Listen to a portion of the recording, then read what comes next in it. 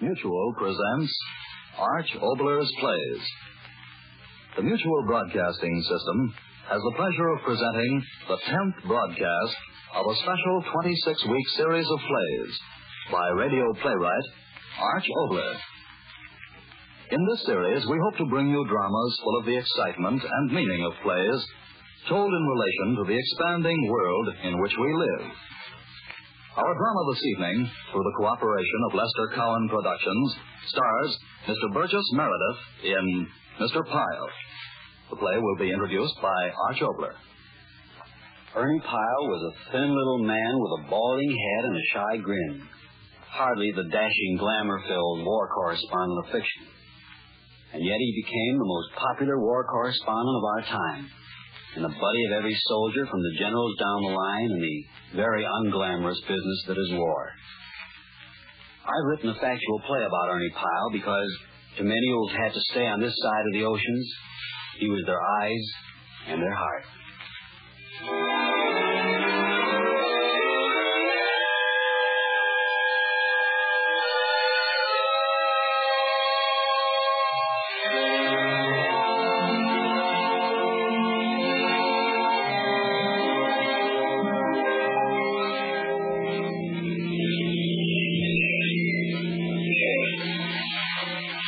Just about there, Mr. Pyle. That's good. Phoebe sure made this road in a hurry. About 6 hours. Great boy. Yeah. I think just about as far into the jungle we should go. Whatever you say.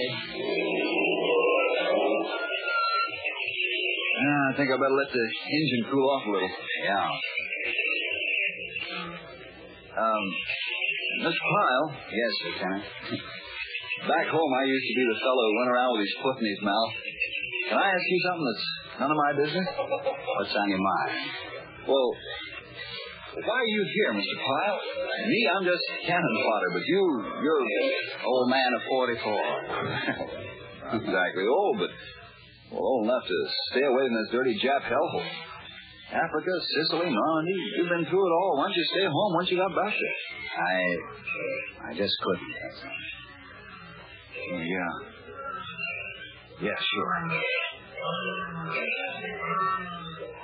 Did you know Captain Bessman was operated on last night? Yes, I know. It's the craziest thing.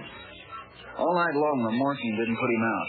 He kept talking. He seemed to think he was on a troop transport on his way to Pearl Harbor from San Francisco. That's all he talked about.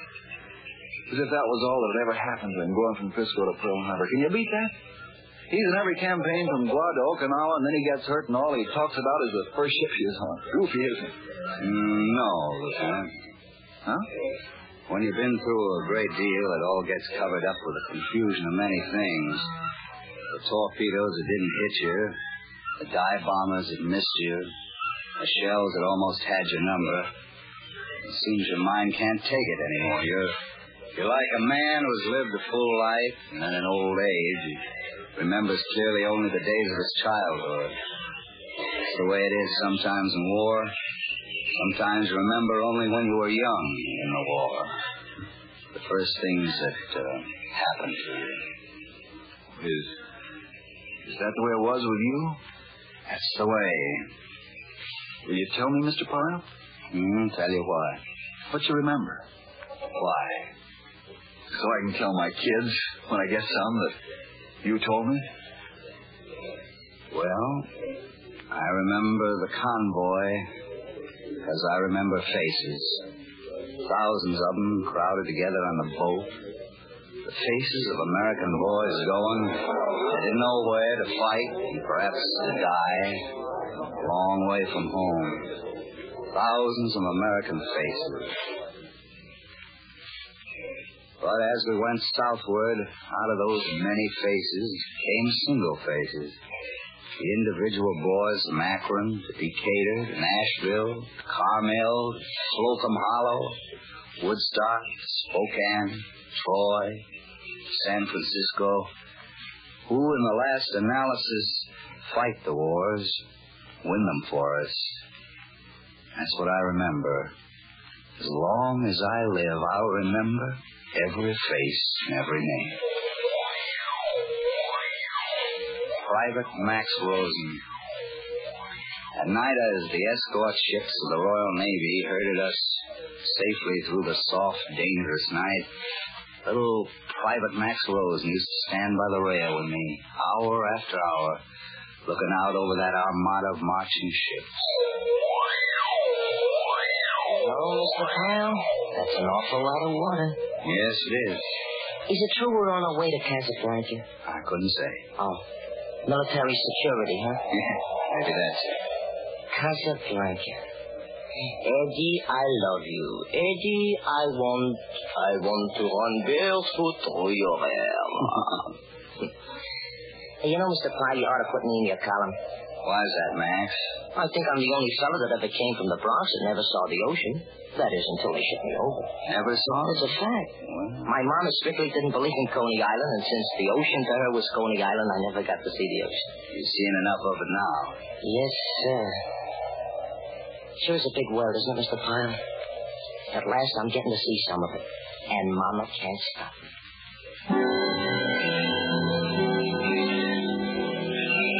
I remember Sergeant Matt Miller of Highland Park, Illinois. It was the last couple of nights before we made that North African port. We're going through the most dangerous waters now, aren't we, Mr. Pyle? Why do you say that, Matt?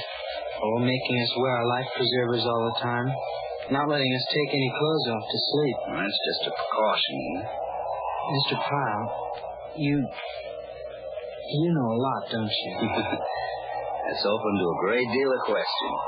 I mean, you've been so many places, done so many things. Most of us are just out of school. What I'm trying to say is, could I ask you a personal question? Go ahead. Well, after all your experience and everything, right now, are you scared?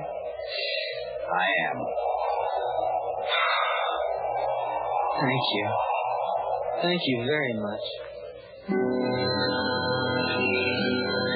Then the landing in North Africa. Lieutenant Kenny of Baltimore. I remember his name and his face. Yes, I remember after we were in Oran and everything was settled down to some extent, Lieutenant Kenny found this old broken-down motorbike he had, and he began to make excursions around the country. And one day, out there in the desert, he passed a monstrous-looking lizard lying right there in the pavement. It was about 1.5 feet long, a horrible thing, evil-looking enough to be a member of the Nazi Party. Well, Kenny poked at it with his shoe, but it didn't attack him. And when he put down his hand, you see this thing crawled up on his arm and over his shoulder, and it sat down on the top of his cap. So with that horrible lizard sitting on the top of his head, Kenny rode back to camp. Lieutenant, the captain's been looking for you. He said as soon as you got back, you should know. Oh! Is there something wrong, Sergeant? The top. Sitting on your head. It's sitting. A thing. Oh, sucks. Speak clearly, Sergeant. What's on your mind? Your head. Teeth. I think. Down. Don't move. Guard. Help. Call to the guard. Call to the guard. I remember Johnny Ebert of St. Petersburg, Florida, 23-year-old staff sergeant mechanic. And the sergeant was waiting at the edge of a runway while the flying fortresses came in from a bombing mission over Tripoli. Now, 10 had gone out, 9 had come back. And the missing fort was Johnny's ship. And the 10 men were Johnny's friends that were in it. The official report was that they'd been shot down, but Johnny, he kept standing there, and suddenly there was a red flare in the sky, and Johnny's fort was coming in. 2 engines dead, the wings no higher than the treetops, but coming in and standing there.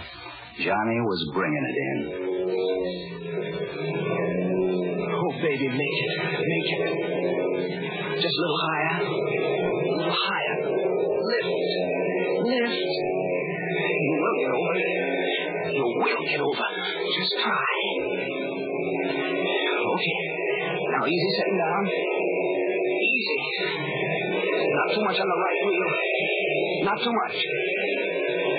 Okay. Now the brakes. The brakes. Okay, you're out. Slow up, baby. Slow up. Keep away from them hangers. Slow up. Turn. Come on. Turn. We made it. We've made it.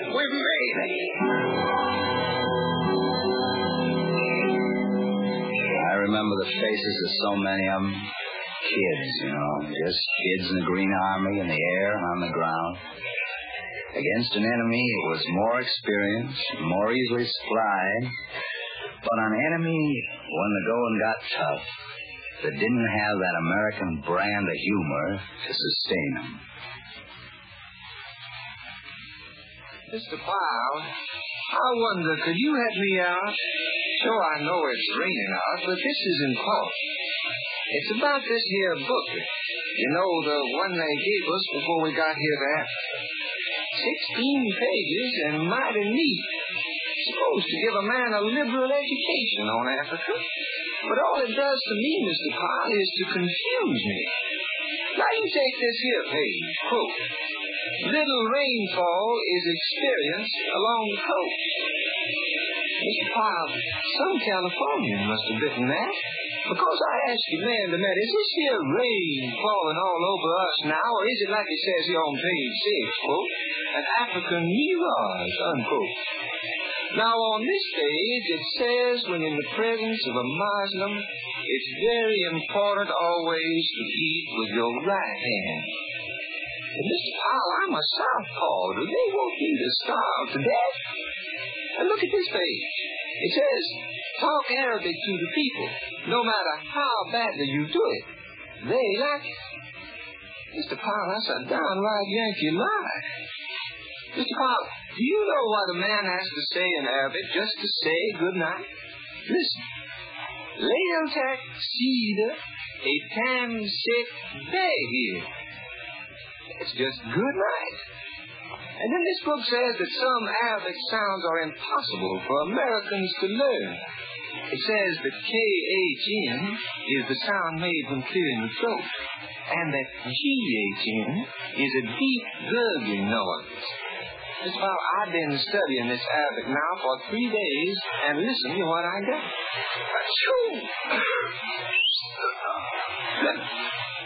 That, Mr. Pyle, means I love you, baby. Meet me in front of Walgreens right after supper and leave your veil at home.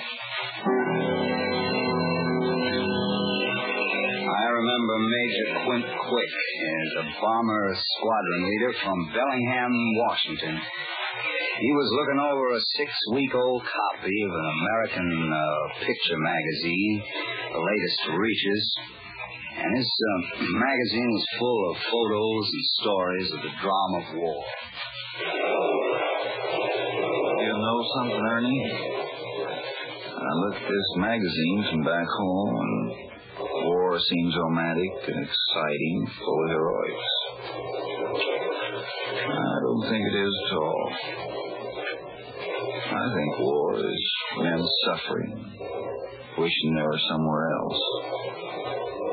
Men in little routine jobs just behind the lines, belly aching because they can't get to the front.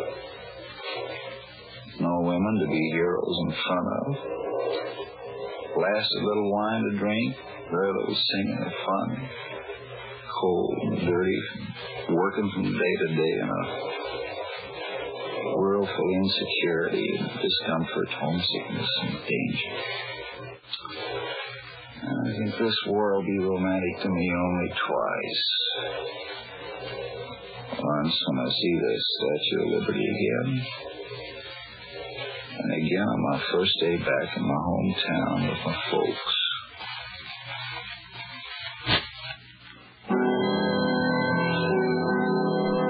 I remember Private Ned Harris giving a lecture to a grinning group of his buddies.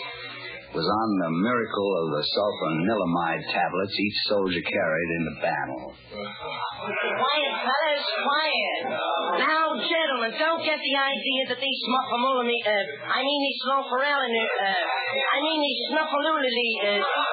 these tablets are only good for wounds sustained in battle. Gentlemen, nothing could be further from the truth. For the small sum of 25 cents, the whole part of $1, I will personally give you a secret formula given me by a cigar store Indian, which mixed with your personal sulfur tablet and rubbed well into your scalp, is positively guaranteed to make your hair as smooth as a billiard ball, peel the hair down to the roots and save you the cost of haircuts for the rest of your life, leaving you a net profit of $4,832, for which will somebody please loan me 2 bits so I can go over to PX and get myself a beer? I remember the faces of our men were overrun before we knew what was happening. We were all on our own. Too many of them for us. Came too fast. We were dive bombed all the way back. All the way back. You see, it was this way, Mr. Pyle. I looked up and there was a Mark IV tank just 100 yards away. The turret door was open and the German was standing there looking at me, cold as ice. I swung the Jeep around and there was another Mark IV. Everywhere I turned there were German tanks. It was crazy. As if the whole world was suddenly filled with German tanks. Nothing but German tanks. It was this way, Mr. Pyle. Everything was so new and strange. When we walked, we kept falling into holes, into the gullies and the creeks. All the time, it was as if we were blindfolded. Night was so dark. All around us were mines. Every step a mine. That was the worst, Mr. Pyle. The mines.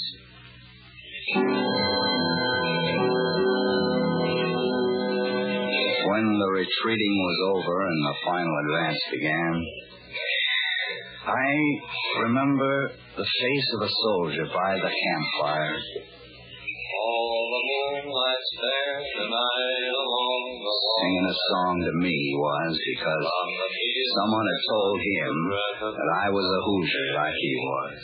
Through the sycamores, I remember a foxhole in the hills of Mature and a face of Private Stacy Adams, who's formerly of Park Avenue, New York. I'd like to give you my theory about personal hygiene, or, to be more specific, baths. Mr. Pyle, for 21 years, I made it a solemn ritual to take a bath or a shower every single day. Yes, sir, with soap and water. And, may I whisper, bubble bath. I massaged my skin daily, and twice on warm days, in the youthful delusion that therein lay the secret of good health. Mr. Pyle, I was wrong. I have been here in North Africa, man and boy, for 6 months now. And I am now the healthiest man and boy I have ever been. Why? I will tell you. Mr. Pyle, I now take a bath every 2 months. Yes, sir, every 2 months. And I'm thinking seriously of making it once every 3 months. I, Mr. Pyle, am an emancipated man. I don't bathe, I don't shave, and I go weeks without taking my socks off. And that's the way it is with all my buddies in our tent. By the way, Mr. Pyle, when you go to Oran, would you mind seeing if you could buy me a large bottle of perfume? Cheap? I remember the faces of a rest camp. After 4 days and 4 nights of continuous fighting up a ridge inhabited by snakes and lizards, scorpions, centipedes, and Nazis, the command had come for the division to take a 2 days rest. Just think, Ernie, 2 whole days. 2 whole days of this lying in the sun and eating hot chow. Mister, this is living. Isn't that some showing something? We've been fighting so much in the dark, I was beginning to think that sunlight was only a rumor, like the war was going to be over like Christmas. Yes, sir. This is living. 2 whole days. You know, sometimes after one of those stukas gets through dive bombing or an 88 just misses me, sometimes I just lie there taking deep breaths. Enjoy myself. Just breathing. Can you beat that, Mr. Pyle? I enjoy just breathing. And now I got 2 whole days. Did you ever see a bluer sky than this back in New Mexico, Ernie? Oh, I'm going to lie here flat on my back for the rest of these 45 hours and just look up at that sky. Ernie, what do you think of my division? Good team, eh? They know their job and they're doing it well. I only hope I'll be there to command them when we move over to the continent. Ernie, you may be moving on, so I'd like to say something to you now because, maybe you'll think about it and write about it. You've written so much about the ordinary foot soldier in this war, and what I'm going to say now is all for the G.I. Joe who carries the load. Ernie, this infantry division of mine, their skill and their devotion to duty and their willingness to sacrifice personally for the sake of the rest, is all that going to pieces once it's over? Oh, I'm not talking about international cooperation or anything as large as that. I'm talking about these men and their personal relations to each other. Are they going to be forced back into a social and economic life that considers personal sacrifice and cooperation necessary only for war or football? Aren't they going to get a chance to practice a few of those virtues in their business life? In their relations to government? Is war always going to be the only unifying force for the best in our men? Is this... Yes, sir. Huh? Oh, yes, thank you. Oh, no. Oh, it's bad news, Ernie. We've got to move out right away. Hill 56 has got to be taken by midnight. Oh, those poor guys. 2 hours rest in 4 days.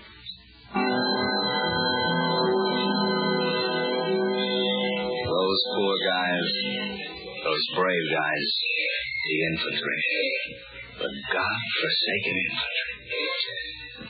The mud, rain, frost, and wind boys of the infantry. Dear God.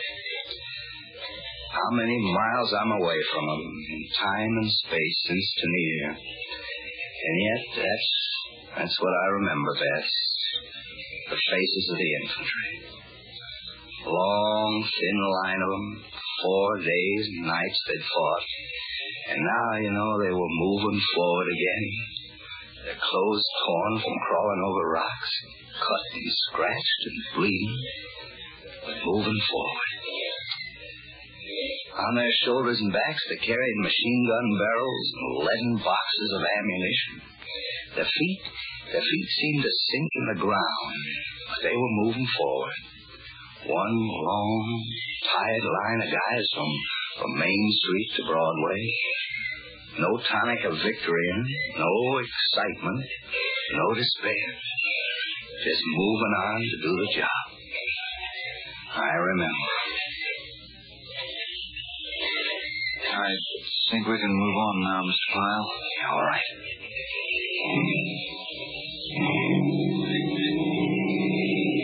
Mr. Pyle, there's still one thing I don't quite get. What's that? Well, all the time you were telling about your experiences in North Africa, I was thinking of all the places you've been and all the chances you've taken. Why, I try not to take any foolish chances. There's just no way to play it completely safe and still do your job. Yeah, I guess that's right. But in a way, you're right, I just about used up the law of average.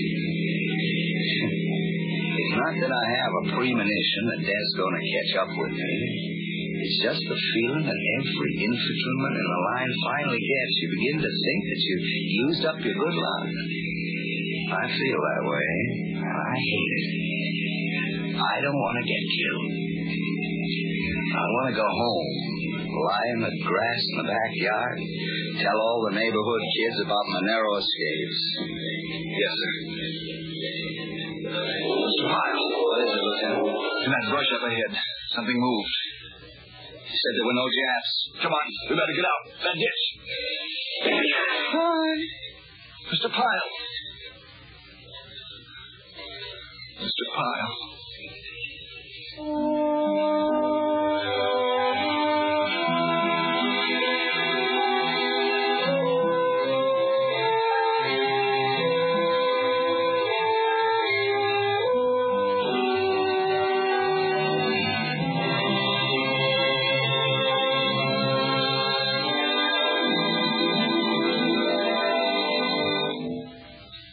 You've just heard Mr. Burgess Meredith in Mr. Pyle, a new play by Arch Oboler.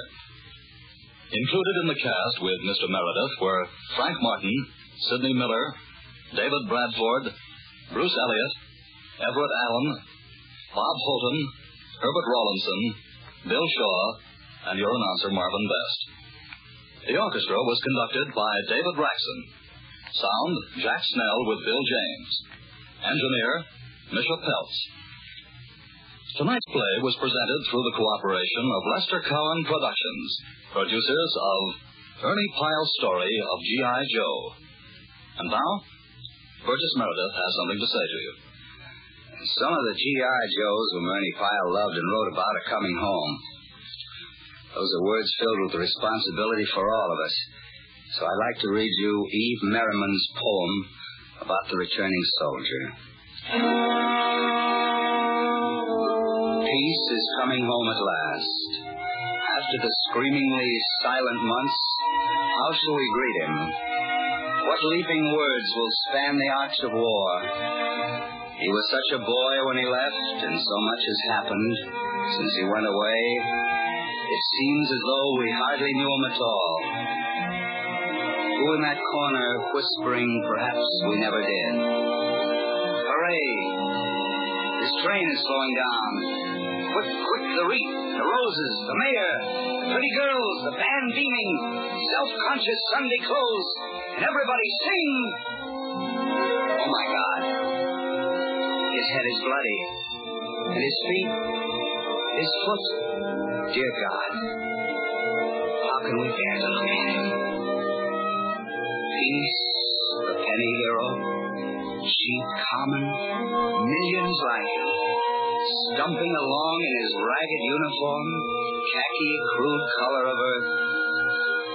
Do not dare to turn away, and do not take him in to pity him. Give him work to do, great warring work that peace can do, for things that shall be common as bread and salt.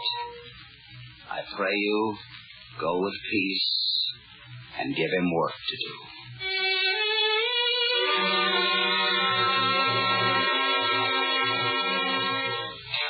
Next week, the play will be The Naked Mountain, a new melodrama with Mr. Francho Tone and Mr. June Dupree in the leading roles. This will be the 11th in a special series of plays written, produced, and directed for the Mutual Broadcasting System by Arch Oboler. Listen to Freedom of Opportunity tomorrow night at 8:30 p.m. Eastern Wartime over most of these stations for a dramatization of the complete life story of Ernie Pyle. This is the Mutual Broadcasting System.